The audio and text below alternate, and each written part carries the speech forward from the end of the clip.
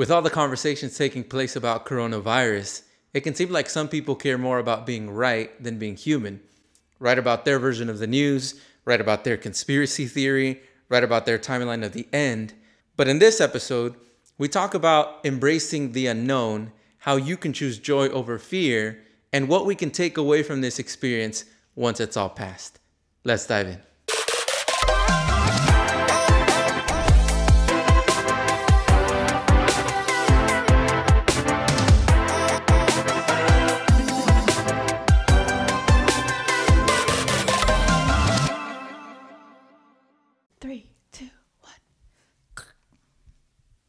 Sorry, did it again.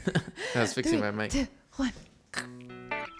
Hello, everybody. This is your host, Emily. Welcome to Questions Unanswered. Still, I think we were going with this title. Finally, we don't really know yet, but I think it's going to stick for now. And we are here to talk about coronavirus and the end of the world. Before we get into that, though, I want to kind of bring our goal for the podcast, and that is to unpack what it means to be human.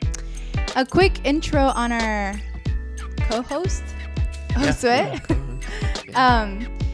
Just so you kind of know who's answering the questions here. Josue is a youth pastor in Modesto, California. That's where we both live right now. He's from LA though, so LA boy. That's right. Born and raised. He enjoys soccer, plays a little bit of guitar, and does a few other activities that he'll get into eventually. For sure. So, yeah. And just to preface this discussion, we're not medical professionals. We're going to be talking about some stuff that we probably don't know the most about, but just our thoughts and opinions with the little disclaimer there, just in case. Of course.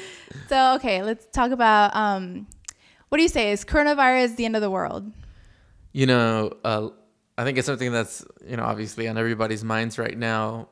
It reminds me of, my little sister being super kind of paranoid, thinking, oh my goodness, is this it? Yeah. And for those who don't know, our tribe is, growing up, we, heard a lot about the end of the world and, how it would happen and, what some of the signs would be before it. And we kind of saw some of these movies that, really scared us. Yeah. And now, when you say tribe, let me interrupt you for a second. What do you mean by tribe? Yeah, tribe. We belong to, the Seventh-day Adventist denomination. It's a Christian faith tradition. And that's kind of, both of us who are, born and raised into that. And a big part of that is, our kind of understanding or what we believe to be what's going to happen at the end of the world, or some of the signs and things that'll take place before the world ends. And so, a lot of people have been asking that question, I think, is coronavirus a sign of the end of times? And, if so, is this it? And I'm sure people during the plague thought it was the end of the world. Yeah, there have been a lot of moments in history, I think, that a lot of people could have described as the end of the world. And certainly I think there's something to say about the fact that the world has ended for so many people at various times in history. It is what it is right now, and I think we have a tremendous opportunity to kind of rise above the fear, the anxiety of it all. And there are moments in time where we won't get the answer to our questions. And I think, at least for me, I know that I have to learn to be okay with that. Rather than trying to pinpoint everything onto some timeline that's subjective and totally up to, interpretation, I think that this presents us with unique opportunities to connect with each other in meaningful and creative ways. So is coronavirus the end of the world? I don't know. And that's part of Questions Unanswered. This is just one response, obviously. There might be some people out there who know a lot more than I do and might be able to give a more specific answer, but that's where I'm at with that right now. Cool. Now I know you don't have the answer of whether coronavirus, no one has the answer, that's just a fact. But during these times, some people look up to family and friends. They look up to spiritual leaders. So what would you say to those who are worried? Man, to those who are worried, there's this really cool quote that I've had on my mind for a while. It's a quote from a book that I have up here on my shelf from C.S. Lewis. And he's kind of describing a time where they're living under threat of a bombing that's going to take place in their community. And some interesting things, like some really powerful thing that he writes is that, you know, even though back then in his time, people were living under, you know, constant threat of death, you know, the potential bombing. Was this World War II? I'm not sure. It could have been. I'm not a good history person at all. But anyway, he makes this point that if for some reason a bomb were to explode upon them and bring an end to their world, his kind of advice to the people was that bomb would find them hanging out, having fellowship, just living life normally, enjoying the little things in life. And that description, and I should probably read it. This is from On Living in an Atomic Age, and written in 1948. He said, "This is the first point to be made, and the first action to be taken is to pull ourselves together. If we are all going to be destroyed by an atomic bomb, let that bomb, when it comes, find us doing sensible and human things, praying, working, teaching, reading, listening to music, bathing the children, playing tennis, chatting to our friends over a pint and a game of darts, not huddled together like frightened sheep and thinking about bombs. They may break our bodies, a microbe can do that, but they need not dominate our minds." So I think the heart of, you know, what C.S. Lewis is trying to say is, as best as you can, continue to live a normal, meaningful, joyful life rather than being crowded and huddled together, you know, shivering or frightened of what might happen. Because, you know, whether it's the coronavirus or anything else, you know, there's so many threats to our lives that are constantly that we're constantly surrounded by.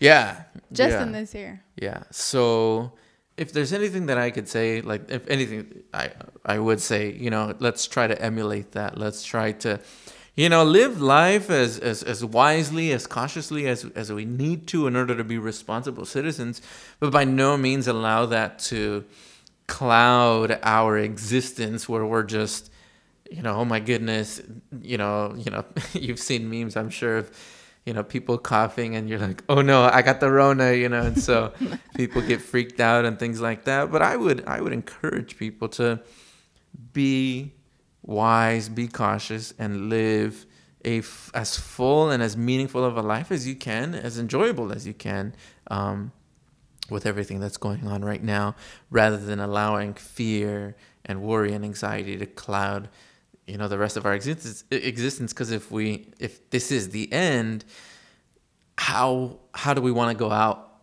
How do we want to go out of this world? Do we want to go, you know, trembling in fear, or do we want to go out being able to, you know, say that we enjoyed, you know, the last few moments that we had safely and 6 feet away from each other? But yes, exactly. What would you say to people, somebody that, you know, if you came across somebody that was super concerned right now and like afraid? I don't know. I feel like I'm the worst person to ask because I'm just a pessimist by nature. But I've actually, I don't know. There's like some sense of hope when you see certain communities coming together. Like, I'm sure you guys have seen, like, museums are doing virtual tours and like the aquariums are doing kind of like Facebook lives, or just, you know, just like the way that certain communities and groups of people, or like even countries, sending supplies to each other or sending personnel, you know, that sort of stuff just is very encouraging to see. I also love, I know some of the pictures out there are fake, but I love the pictures of like nature returning to the cities, or you know, just kind of giving the earth a break. And I just hope that if it's, if we end up making it, which I'm sure we will through this, that some of those principles we've developed throughout this, pandemic can stay with us, giving our bodies a break, giving, our families kind of a break, and then really spend quality time together, not going out, just kind of filling the time in. Yeah. And, keeping the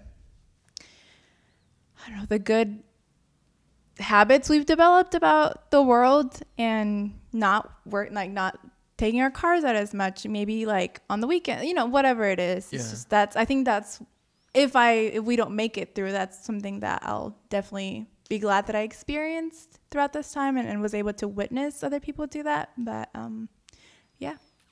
Yeah, no, that's beautiful. I think that's well said, for sure. I think there's a lot of things that we are practicing and doing right now that we can take from this experience and live through it, for the rest of our lives. So absolutely. Any closing remarks?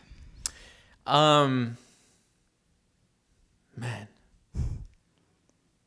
Closing remarks. You don't have to be eloquent. You don't have to be impactful. Yeah, I know.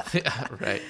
That's always the temptation. Actually, what's coming to mind right now is a Bible text. And if you don't come from a Christian or any faith background, that's okay. I think the advice of this particular reference would be fitting in to anyone living in under any circumstance, or from any belief or non-belief background. And it's a text that's found in 1 Thessalonians, one of Paul's letters to a church community that he started out there in Thessalonica.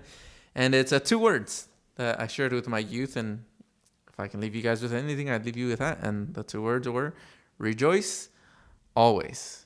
Now, we don't really use the word rejoice. I might be a little foreign. So the way that I might translate that is to be happy, be joyful. Again, as I mentioned earlier, if we're going to go out, I think I'd like to go out with a little bit of joy rather than fear. Makes sense. Love it. Join us next time for our next episode, and leave all your questions below.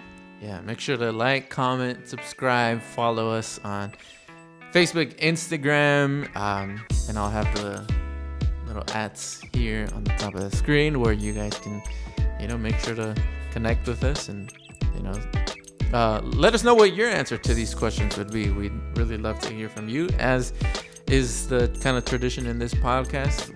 We don't necessarily have the answer to every question. Our goal here is to... Any question. To any question, yeah. Is to discover what it means to be human.